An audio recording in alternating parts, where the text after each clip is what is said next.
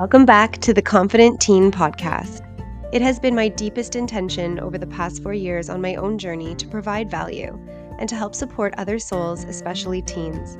I am a mama of two, a wife, a certified teacher, and a holistic health coach. I believe in the power of sharing our stories and our lessons to help support others. I also believe confidence is deeply rooted within us all. We have just forgotten how to access it. My hope is that you know, adult or teen, that you are worthy. You are capable, and your potential is limitless. I am so grateful to have you here.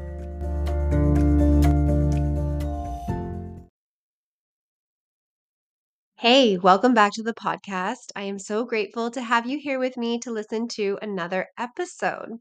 So today's guest is Joanna Conrad, and she is the Executive Director of Youth Diversion, a college instructor, a public speaker, advocate, traveler, fitness enthusiast, and most importantly, a wife and mother. I am so excited for you, the listeners, to listen to this episode today. And if anything that Joanna shared or shares resonates with you, I highly encourage that you reach out to her. She has already expressed that she is open to, continuing the conversation because she really is passionate about educating parents and teens, about the work that she does. So in this conversation, we really dive into that, who she is and, what brought her to do the work that she does. And she's going to share all about that in this episode. But just quickly, I wanted to share what confidence means to Joanna because I really, really love what she wrote. So, confidence is feeling secure in one's abilities. To do that, you have to know yourself, and that takes time, which is why I think many people become more confident as they age. With that said, everyone, regardless of age, can grow their confidence by striving for self betterment using experiences as learning opportunities, whether the outcome is in our favor or not being afraid to take risks and failing with grace and humility. And I absolutely love that. And this is why I cannot wait for you to listen to my conversation with Joanna.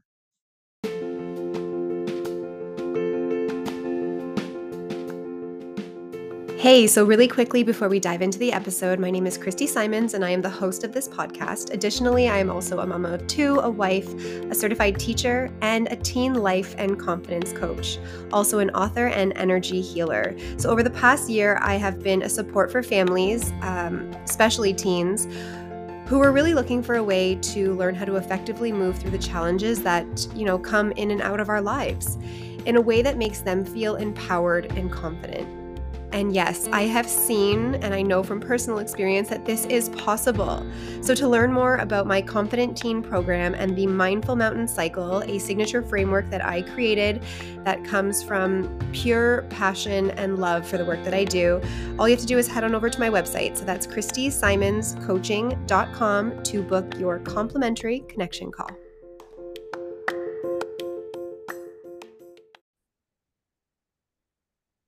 All right, welcome back to the podcast. It's another beautiful day for a meaningful conversation with a guest that I am so very excited for you all to meet. And I'm just so excited to dive into this conversation. So, I'm actually going to let her tell you a little bit more about yourself. So, Joanna, welcome to the Confident Teen podcast. I'm so grateful to have you here. Thanks for having me. I'm so excited to be a part of it. So, yeah, a little bit about you. So, a little bit about me. So my name is Joanna Conrad, and professionally speaking, I'm most oftentimes known as the executive director of Youth Diversion. I've been in that role since 2011, and I think that my identity goes part and parcel with youth diversion. I feel like, I am youth diversion, and youth diversion in many ways is me. But I'm also an instructor at the college, and I've been doing that for just as long, probably, as I've been at Youth Diversion. So I've been there for many years, teaching the criminal justice program, a number of different subjects rather. But I'm also a wife and a mother. I've been married for, I say, I'm like, oh my gosh, how many years now? But we've been married since 2012 because math is not my strong suit. But we've been together for 15 years and we have three beautiful children. And, out of all the things that we've accomplished, I guess, when it comes to looking at what makes me the most happy is being a mother. And being a mother and becoming a mother throughout my professional career has also influenced the way in which I look at youth diversion, but also the way in which we direct the work that we're doing, especially right now more than ever before. So oftentimes I start off many talks that I do by saying that I come at this from a perspective of, professionalism, but I also come at this from my own personal perspective as a mother, as a woman, but also, really looking at it as someone who is in it just as much as everybody else is, but maybe with a little bit more information because of the things that I'm exposed to professionally. Oh my goodness. I love that so much. Actually, when you were saying that, I too firmly believe that, just in sharing, our services, our gifts, whatever you want to call it, it makes it so much more relatable for people when, you add your story in there. I too feel like, through my work, sharing my story as a teen and, some of the challenges that I faced, it really helps the clients that I work with really to, connect with me. And I feel too that people do connect with you, especially because of your story. So I just appreciate you. And I'm so excited to dive in, especially when you talk about your work, which I want to get to, because when you talk about like youth divergence and all that, that is that's some language that I feel like is kind of new to me right now. So I'm really excited for you to dive into that. But first, I just wanted to ask you, because I ask all of my guests this, if you could speak to your teen self, what would she need to hear? This question made me stop and think because oftentimes I reflect about who I was as a kid, and also as a teenager, and then how that led me to where I am today. And I'm a person who does not believe in living with regrets. I think that things happen for a reason. I am a firm believer of that. But I also think that we're responsible for the things that happen a lot of the times. Sometimes not, but again, sometimes we channel the energy and these things happen because they happen. So with that being said, when I was a kid, kind of, I guess, going back to when I was a child, a lot of people oftentimes look at me, and I know that they look at me in a way where perhaps they may see me in a certain way or in a certain light because of how I present. And I'm 100% aware of that, right? I know what I put out there in terms of the look, right? And I get that that can bring its challenges, but it also has its positives. And I can speak to that a little bit. But the reason why I bring that up is because most people, when they first meet me, never know where I've been, what I've been through, and how all of that has impacted who I am today. And I think that it's really easy for us to judge people. And of course, I do the same. I mean, we all judge one another on a daily basis. And, I think we're naive if we pretend we don't. But my point is that when people judge me, they don't understand that behind, the blonde hair, the blue eyes, maybe the bubbly personality, there's a lot more to it than just that. And when they get to know me, oftentimes people are very surprised. And so I share that because when I speak about things, I speak to a number of different topics and I speak to them from personal experience. And that experience comes as being an immigrant. I wasn't born in Canada. I came here as a child from Poland. We escaped a communist country. And so there was a lot that I had to go through as a child that, I don't think that I started to unwrap until I was an adult. And even perhaps to this day, I'm just unwrapping. We escaped and I didn't see my father for a number of years because he had to escape to be a refugee in Italy before he brought us over to Canada. So of course, all of those things would have impacted me as a child. But even coming to the country and having to learn the language and having to make friends, but also living, I would say a very humble life in the sense that my parents didn't have a lot of money. We didn't have very much growing up. They did the best that they could. But, I can always look back to my Christmases and pretty much pinpoint the gifts that I received each Christmas because it was usually one big thing, or, if we even want to say it was a big thing, but it was like one thing. And it was like, oh my God, this is the thing that I got. But in addition to that, my parents also, so I come from a broken home because at some point my parents did divorce. So had to go through all of that. I've also worked since I was 11, since it was before it was even legal, and I've always maintained 2 or 3 jobs. That's just because I had to, not necessarily because I wanted to, but because I had to. I've moved 26 times. So to put that into retrospect, I guess, I'm 40 years old. And that's a lot of moves, right? When you look at how many times you've moved. And a lot of that shaped who I am today, right? It shaped my independence. It shaped who I was as an individual in terms of an extrovert. I don't even know if I'm really an extrovert to begin with, but I think I had to become one to make friends. So all of these things, we moved a lot because my mom shared with me actually not long ago that it was because oftentimes we had to find a place that had cheaper rent, right? And when we finally sort of settled down, I thought it was like the most glamorous of places.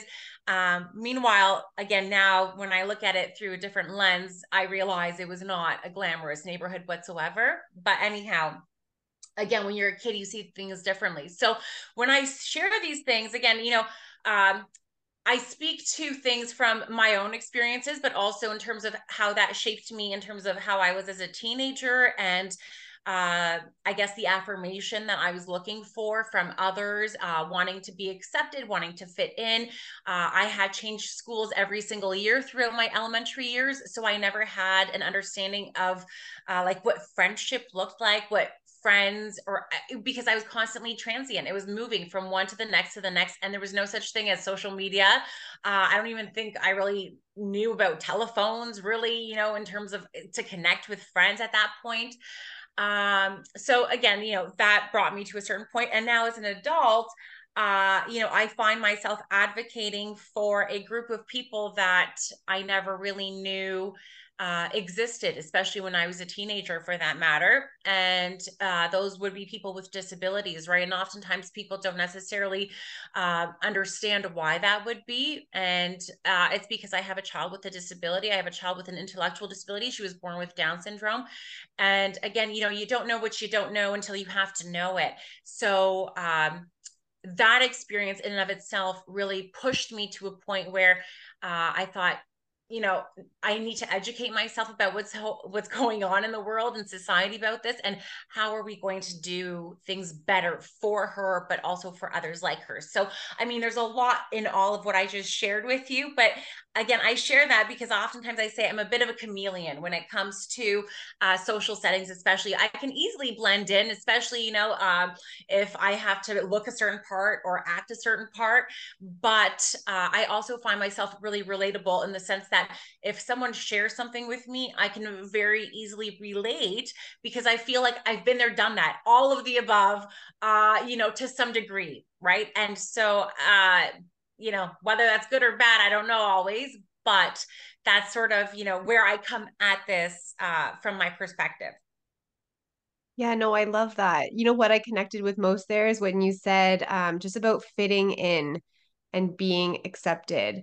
I felt that so strongly in my teen years. Like, I feel like that was like my driving force, just constantly seeking validation from others. And I've mentioned this many times on the podcast, but it too is what led me down just a path of not fully being the best version of myself, choosing toxic patterns, doing things to numb who I was and what the things that I didn't want to experience. So yeah, I appreciate you sharing that because I just feel like it's so important and just to really know ourselves, and it helps to cultivate that confidence deep within. So um I really want you to dive into your work now because I am just so curious about all of it and everything that you do. So I don't know, where do you want to start? Because I know I had you here we've kind of talked about, I wanted to have you here, especially because I know that you do presentations about social media. But yeah, wherever you want to start, let's dive in. So youth diversion is essentially my first baby, I like to call it. So because it was the first sort of little project, I guess you can say, that I had before I had children, and it's grown just as a child would. And I've invested literally every ounce of my being almost into this organization. And I didn't mean for it to be that way, right? So when I moved to Windsor, it was a very, again, transient sort of a thing. I was planning on coming and going. But, short story of all of it is that I went to school for law. So initially, my plan, again, because, growing up, I only had two options. It was either be a doctor or be a lawyer, really. And I wasn't very good with science or math. And so I thought, well, I like to argue. Law seems to be the thing to do. And that's what I pursued in school. But I actually took law as an undergrad. And during that time, I guess I was sort of dissuaded from wanting to pursue that further, thinking it would be nine to, all these crazy hours. I wanted a 9 to 5 job. I wanted to be able to have kids and to be able to spend time with them and all this stuff. And I thought, well, maybe becoming a lawyer would be too time consuming and blah, blah, blah, blah. And during that time, I literally fell into working in a medium security prison. And it was just like a random, and at the time, I didn't even really know about the criminal justice system, even though I was in my third year of law, really, at York. And I was like, oh, what is all of this? And so I started working with sex offenders. And again, um, it opened my eyes to a whole different population of people, but also different career opportunities. And I thought I love this. I was inspired. I had a lot of passion. But the longer I was there, the more I became desensitized, and I think a little bit jaded in terms of working with adults, because I thought, adults are oftentimes in their ways, very set in their ways, difficult to change them. And I wanted to start working with youth. And so, long story short, I ended up moving to Windsor actually with an ex-boyfriend, and I didn't really come willingly, let's just say. It was more of a hesitant come here. But I had applied to work at Youth Diversion at the time. It was 2009. And I really liked what it was about, because it was working with young people who were in conflict with the law, which I too, as a kid, was in conflict with the law, and who were essentially diverted, whether it was by the police or the courts, in order to right their wrongs. And again, this was the exact experience I had had, but many years ago. And so I thought, oh my God, what a great way to sort of do something that I'm familiar with or have some experience in. And I just really wanted to work with youth. And I had already had experience working with youth in different capacities, but again, wanted to do this here. So pursued the position. I pursued it very hard, and finally got the job. So it was a case manager position, working with kids, and again, sort of doing that. And at the time, Youth Diversion was a little bit of an archaic organization. Like, we really didn't do much. I mean, all of our files were, filed like back in the day with like these like little tabs. Like, there was no electronic files. And I was like, what is going on here? And so my predecessor, he's no longer with us, unfortunately, and great man. I owe him a lot, in the sense that he believed in me a lot. His name's Chris Donovan, and he was on his way to retire, and he basically said to me, listen, I see your drive, I see your passion. He's like, what do you say about potentially becoming the executive director when I retire? He said, are you interested in that? Would you like that? And what can you do to start preparing for that now? And I thought, oh my God, like, yeah, of course I want that. And I was like, I have all of these ideas. This is all of the things I want to do. And so I started preparing my views, my vision for what I would do with this organization for when the time came and the interview, I had to interview for it. So anyway, long story short, interviews came. It's not like I was just handed the position. There was a process involved.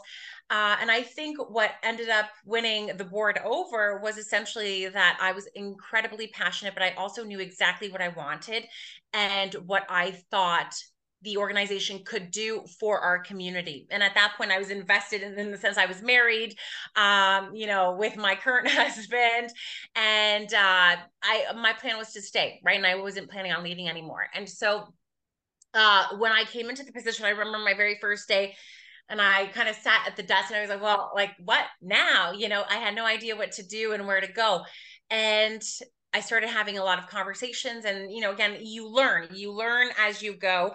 But I really started looking at gaps in our community, and we started looking at where were we falling short, what was going on.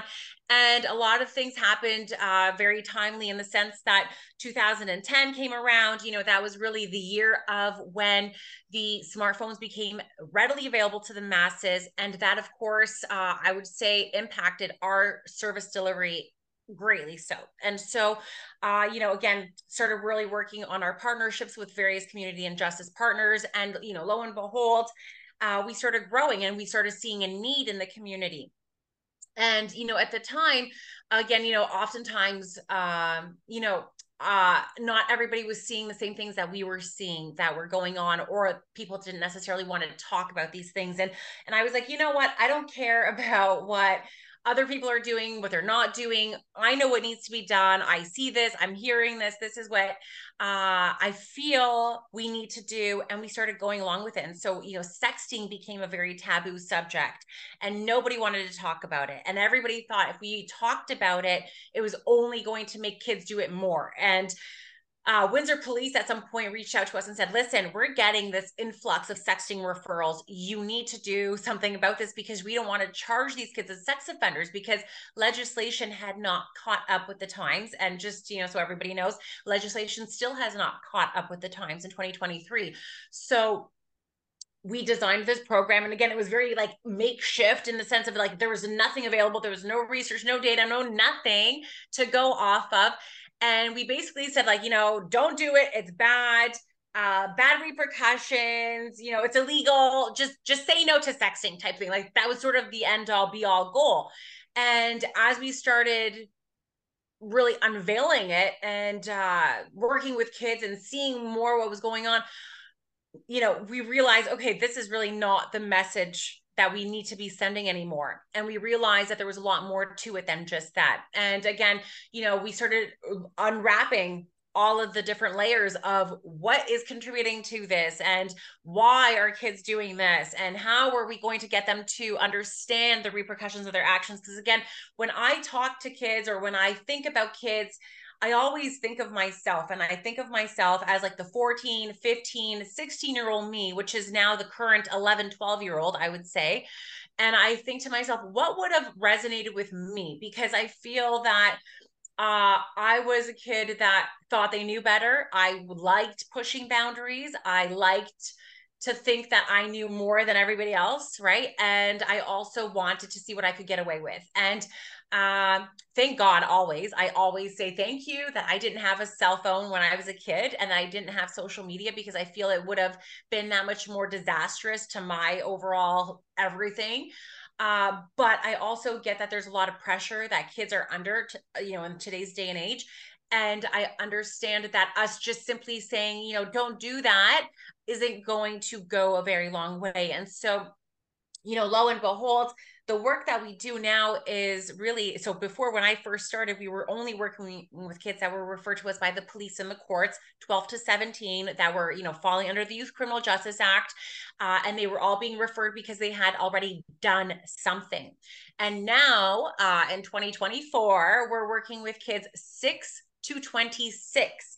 And so we have expanded our service delivery greatly, but also because of the need for it, right? And actually, we've just recently partnered last year with a couple of different community organizations to address behavior in kids as young as 3 and 4, again, because of their exposure to social media. But because we know we can't work with the little ones, we have to work with their parents, right? And so again, the service delivery has changed drastically, because now we accept referrals from educators, from parents, from community partners, from anybody really. And we provide programs for kids as young as 6, but also up into 26.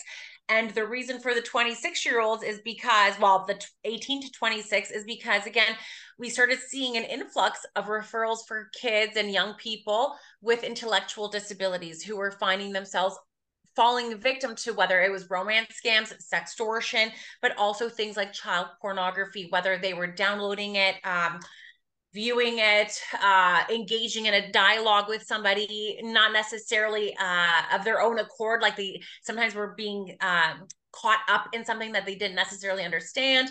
And again, my passion oftentimes comes from personal experiences, but also personal knowledge of things that are going on.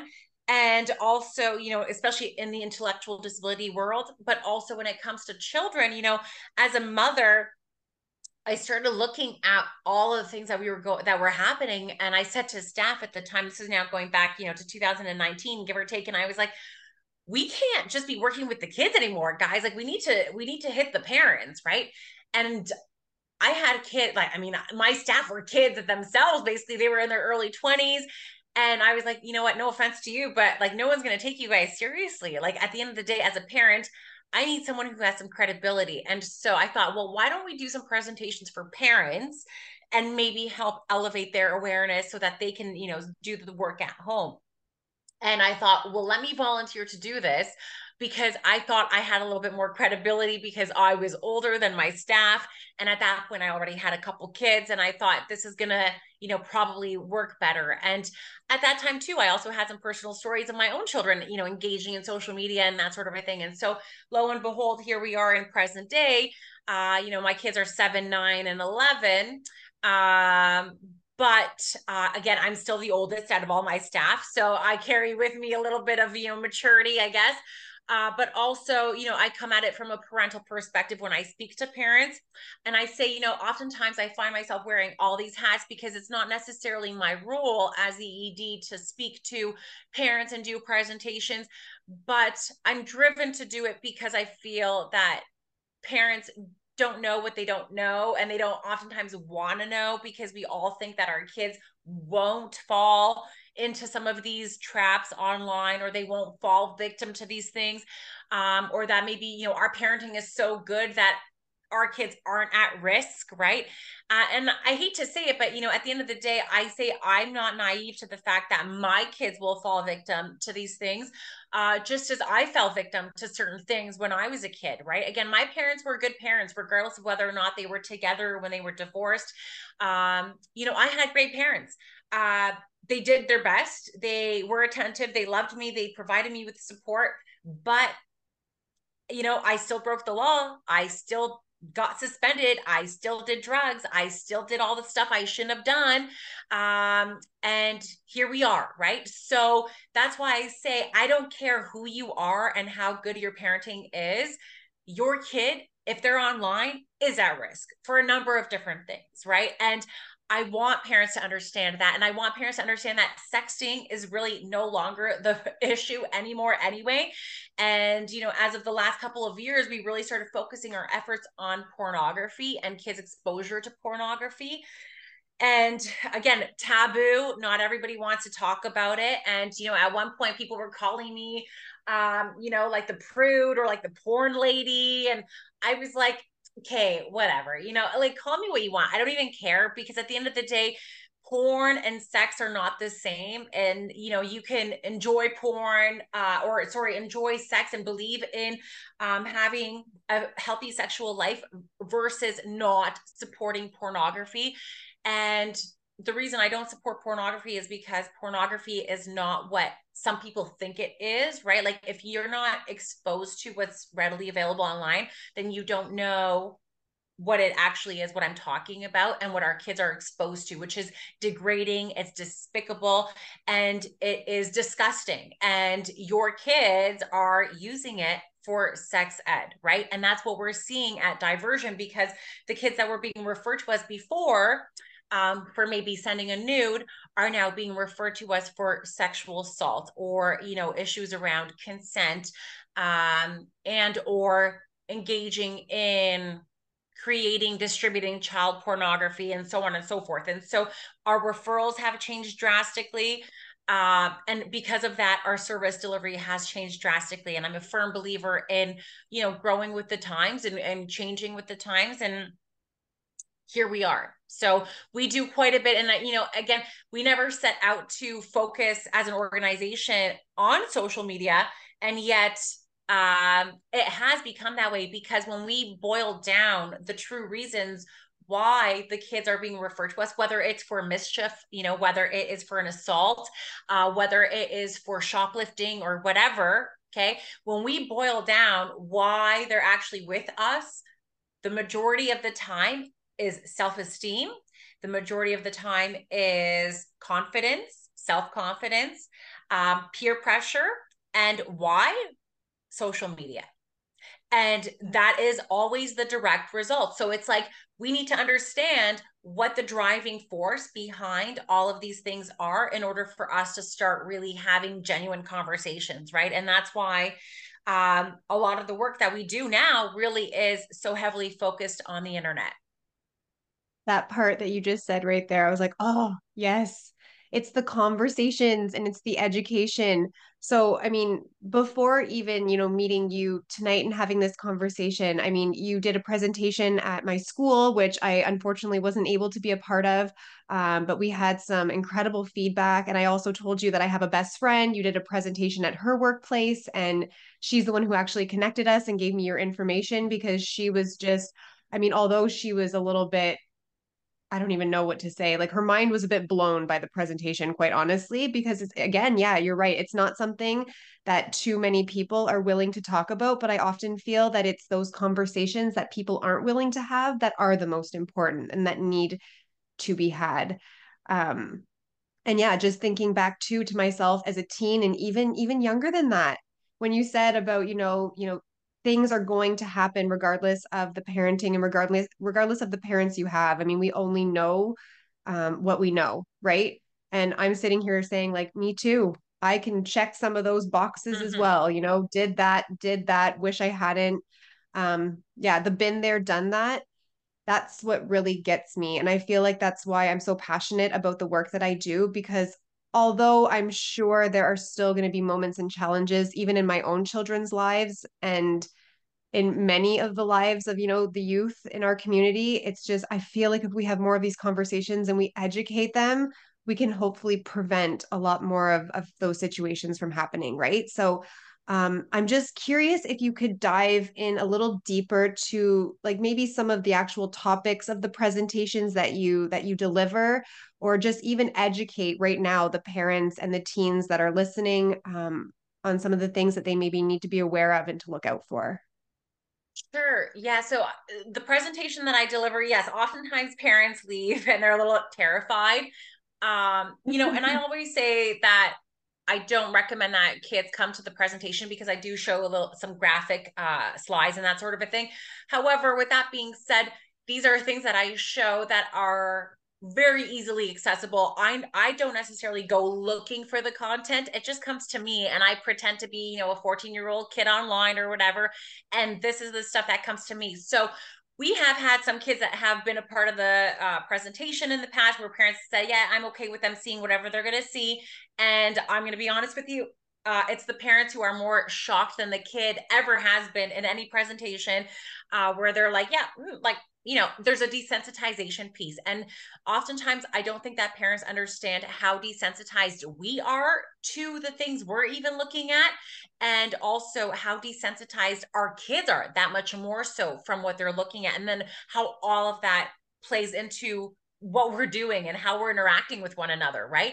And so oftentimes what I do is I start off my presentation by really just sort of painting a picture for parents to understand what childhood was for us is not what childhood is for kids today. And yes, we understand that to some capacity.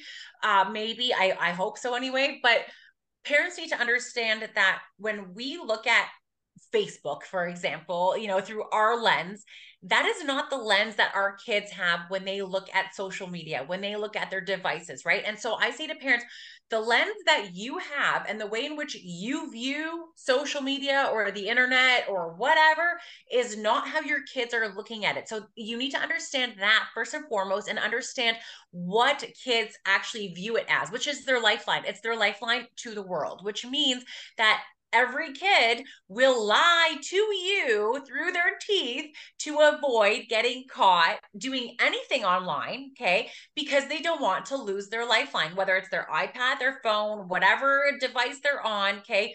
They don't want to tell you something that they think is going to get them in trouble because that is their connection, right? Their social connection, which of course we know biologically speaking, I mean, it's natural for kids at some point to start pulling away from their family, from their parents, and more so towards their friends, right? And finding affirmation and validation through those avenues. The difference here is that, before when you and I were growing up, and I'm saying you and I because I'm hoping maybe we're along the same age line here, but, We are. when We I are. was growing up, I had only the kids to compare to that were in my school, maybe in another school. I mean, my neighborhood. At the end of the day, it was, who I saw. And yes, we can always argue, oh, well, we've always had models and actresses and so on and so forth. But it's different looking at a Cosmo as I'm standing in line at the superstore, and it's different buying a magazine and flipping through the pages and understanding like that's their job to look this way. And understanding again, it's once in a blue moon I'm going to look at this magazine versus having perfection constantly in your face, but not only perfection, also unattainable and unrealistic lifestyles, right? And even for myself as a very, I would say, confident independent woman who's quite happy in my life and where we are and what we've done for ourselves, my husband and I, I'm happy with where I am. And yet I find myself falling into a trap where I'm scrolling endlessly, and I'm thinking, how the hell is this person, going on another vacation or buying another house, buying this type of a car? Meanwhile, I'm working crazy hours, 7 days a week, this, that, the other. And I'm thinking, how are they so in love when, the sound of my husband chewing makes me want to divorce him sometimes, and I think, how is this happening? And so again, I say that because if I'm able to feel this way, then what is the 11, 12, 13, 14-year old feeling when they're looking at the filtered images? I mean, AI has changed the ball game entirely, right? But also when we look at all of these unrealistic and unattainable lifestyles, how am I going to get that and be able to appear the same way to get the affirmation and validation that I strongly need as a teenager? Okay. How am I going to get that? What am I going to do to get there? And unfortunately, this is why we see a lot of the things that we're seeing, right? Whether it is the risk-taking behaviors through the TikTok challenges to gain the clout online, to gain financial gain, whatever they think that they're going to get, or selling our bodies online, body parts online, doing whatever. Again, there's just so many things that are happening, and I share that with parents because again, I need them to understand that it's a different playing field, right? It's a different playing field than what we were exposed to and what they're exposed to, and how those pressures are impacting our kids, whether we want to admit it or not. And then I start kind of getting into some of the pressures of again, eating disorders, right? And looking a certain way, especially for females, but also for males. I mean, boys more than ever before have eating disorders, right? But also more than ever before, they're using steroids because they, at younger ages, younger and younger ages, we have teenage boys in high school that are using steroids to look a certain way because, again, what do they see online, right? And of course, they're easily able to get the stuff because they just go to Discord or wherever, Snapchat, and it's easily found, right? So that's one thing we talk about. We also talk about predators, of course, but we talk about child sexual abuse material, so CSAM. And I talk about that in a different way in the sense of talking about it that it's oftentimes self-generated, which means, yeah, it's the sexting and stuff, but it's also the people that are online that are luring our kids, that are grooming our kids, whether it's through video games, whether it is through social media. And it's not just girls, it's boys too. And oftentimes boys are actually the most targeted, especially when it comes to financial scams, right? And that's where we see sextortion. And it's readily happening on a regular basis, and I don't think people understand how much it's happening and the shame and the guilt and the embarrassment that lies behind it, which is why oftentimes especially boys won't come forward with it until it's too late, unfortunately. But we talk about that quite a bit. We talk about exposure to pornography, right? And oftentimes parents think, well, my little son or my little girl, won't go looking for it. And I say, like, it doesn't even have to come they don't have to go looking for it. It can come to them, right? And it oftentimes does come to them through various means. And the desensitization piece here is important because parents oftentimes say, well, my kid would never do that, or my kid would never send a nude of themselves to just some random stranger. And I say, well, okay, well, let me challenge you, okay? Because what you and I were exposed to when it comes to sexually explicit material is very different from what we're exposed to today. And what you and I are exposed to today, and I say we're desensitized because when I see a music video, I oftentimes forget how sexual it is, right? I mean, you can just look at almost any video today. That would be considered hardcore pornography if it was 40, 50 years ago, maybe even less than that. Okay. So when we look at what was available before versus what's available today, not only in the lyrics, but the content itself and what they're wearing and how they're behaving and the thrusting and so on and so forth, not to mention other things, right? The sexual innuendos are there, and our kids are looking at it from a very young age. So why are our little girls twerking and shaking their bums and doing things that like I never had done at 7, 8, 9 years old? Well, because it's normalized, right? So when we talk about pornography, again, when kids stumble upon sexual content, oftentimes to them it's like, well, it's not a big deal. Like they're already exposed to naked bodies everywhere, whether it is a billboard, whether it is a music video, whether it is a TikTok. Okay. There's nakedness literally everywhere. So when someone says to them, oh, I really want to see you, without your shirt on. Well, to them, it's really not a big deal, especially if they're looking to gain attention, right? So, I mean, again, kids are desperate for attention. And this is a huge piece of my conversation as well with parents, because it's not the parents' attention that they're seeking, right? It's the attention of the world, the World Wide Web is what I say, really, because it is that affirmation and that validation that speaks to them that will give them sort of that confidence, the self-esteem that they're so badly craving, right? And they're looking for it externally. And it's not because you're not doing a good job as a parent. It's simply because they're at an age where they don't care about what you have to say. Because of course, oh, you're my mom. Of course, you're going to tell me I'm pretty and so on and so forth. It goes a lot further when I have some random stranger slide into my DMs and say, hey, you're special. I like your page. I love your content. Or you're so pretty. You're different than the others. Yeah, that's going to hit a lot different. And guess what?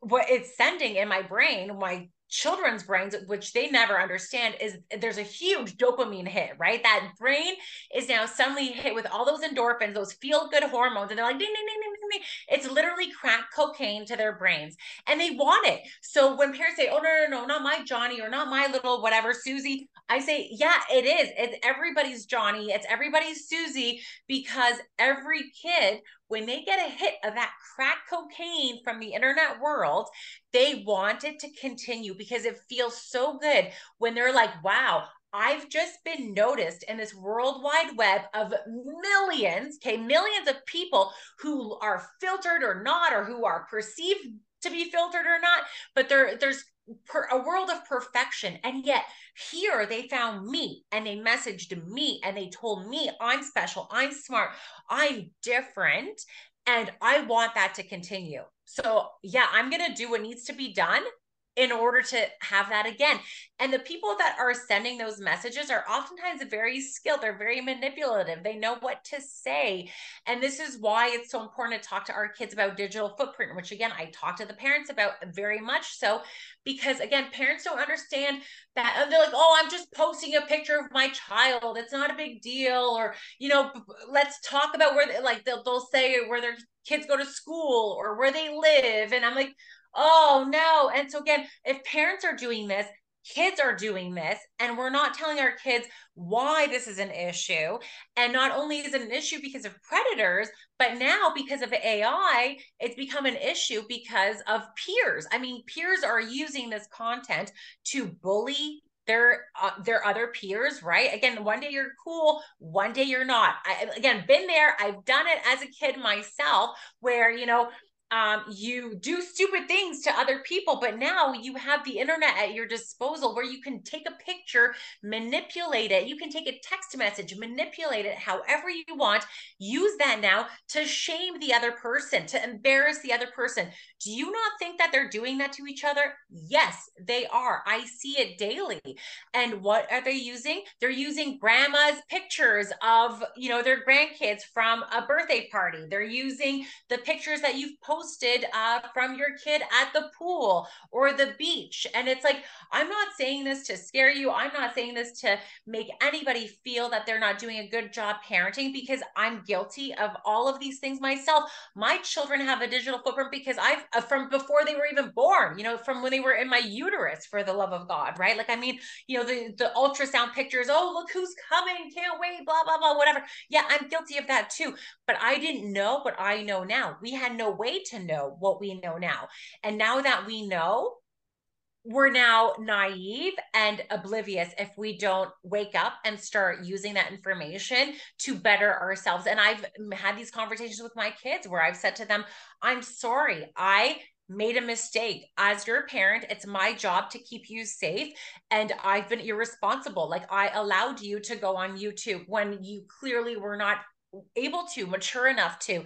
And now I have to take it away from you. And that sucked. Like, it sucked for me as a parent. It sucked for my child. But again, like, these are things that I've been through as a mother, as a parent, even though this is my profession. And that's why I say to parents all the time, like, I'm not coming at this from a judgy perspective. I'm coming at this to educate you, to help you understand what we're actually up against. We're not going to win, just so you know. But how do we build our kids to be resilient to the things that they're going to see, because they will see it? And how are we going to help them, in overcoming some of these things that they're going to, and, undoubtedly come into contact with? And so that is how I look at it. I try to use my own family as an example whenever possible. But also I share stories from work, because again, I mean, the stories are plentiful. Unfortunately, and I don't say that lightly, again, because my heart breaks always for the families that we work with and the children and the youth that we work with. But again, I think that there's a way around it. And the way around it is to have these really necessary conversations. And because we are so desensitized, some of that means I have to be a little graphic. I have to be a little bit pushy. And I have to be strong in my message, because otherwise, it's like, oh, whatever, moving on, right? Well, I'll tell you what, Joanna, I'm sitting here and I'm just like, I'm all ears. I feel just, you can really sense your passion though, honestly. And it's so much about awareness. I feel like that is the first step for so many, right? For so many different avenues in our life, but especially in terms of this. Yeah, it's bringing that awareness. And sometimes I do feel like we just kind of fall into like this zombie like mode of just going through our days and yeah, not really truly understanding, what's really happening beneath the surface. So I'm looking at the time and I'm like, oh my gosh, I should have known. Like I knew actually. I feel like I did have a deep like knowing that this conversation needed to be like in four different parts because there's so much more that we can dive into. So I'm actually going to ask you right now if you'd like to come back because I feel like a comeback episode would be those things that we can do to help teens and youth, children, everybody, parents too in our community just to be more resilient when it comes to these conversations and having them with their children. But I also want the parents to be able to reach out to you. So if you wouldn't mind, it would be so incredible if you would just share where people can find you. We'll kind of let this resonate and simmer for now. And then, like I said, I would love, love, love to have you back to continue the conversation. So where everybody can find you, please. Yes. So, I mean, I'd love to come back first and foremost. And I apologize. I'm a talker for sure. So that goes hand in hand with my lengthy conversations oftentimes. Um, but also there's so much to be said here, right? And so we 100%. definitely do a lot of these talks with our youth. I mean, we provide programs. So if any parents are interested in their child participating in a program, and really the programs are meant to be educational, right? So even if they've never engaged in anything or nothing's happened to them, quote unquote, that's still okay. They can still participate in the program and learn about, all the things that they need to learn about. Sometimes the things that you don't know you need to learn about. But we also do parent presentations, and I always say, like, even if your kid doesn't go to the school, you can still come to the parent presentation, because no one will know. But That's so so true. no one knows. Like, I mean, no one knows. But anyway, so the information that everyone can find is readily available. As much as I talk badly about social media, it's readily available on social media. We are on Twitter. All you have to do is find us. Youth Diversion will pop up. We're also on Instagram, Facebook. I also have my own Facebook, Joanna Conrad, where I post constant information about all of the above, but I also provide information on upcoming seminars that I do for parents. Parents, if they're interested in providing or submitting a referral for their child or their young person, they can do that online through our website. It's ecyouthdiversion.ca. Again, Google Youth Diversion Windsor. It'll pop right up. So we're on all of the platforms. We're even on TikTok, even though I can't even be bothered with TikTok because that's just like a whole other thing, where I'm like, this is too much work. I don't have the time for this. But we are on there as well. But we're literally on every platform, and the intent is to try to get as many people as possible to help, send the message to everybody about all of the work that we do. It's not just social media related, but of course, very heavily in that regard. And anytime, I say our job is to know, like, our job is to know all of the things. And so we try to give information on the things that are happening before you might even know, or before your kid might even know, even though your kid for sure probably already knows. And again, it's just providing ways for you as a parent and even kids to help understand, like, okay, this is happening, and what am I going to do about this? And how do I navigate this? Right. So yes, by all means, Google us. You'll find us on all of the above.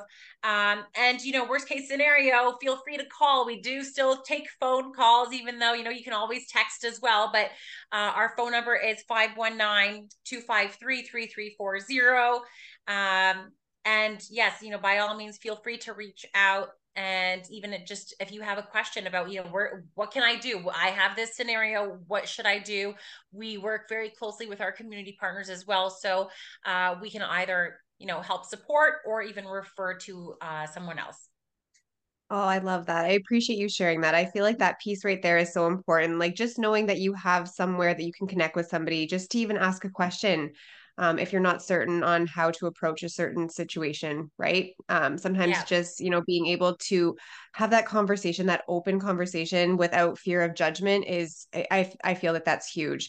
And I also believe that asking for help is such a strength. So I really appreciate that you brought that up. I'm going to make sure to put all of the links, like everything you said, into the show notes so everybody's able to access it easily. And I just want to thank you so, so much. I'm like apologizing because of the time. Like the time went by fast. So I'm apologizing on behalf of the time. But yeah, we will continue the conversation. And I'm so looking forward to having you back. And I'm so grateful for you. Thank you so much for sharing all of your knowledge tonight on the Thank you podcast. so much for having me. It's been a pleasure. Loved it. And looking forward to talking to you more.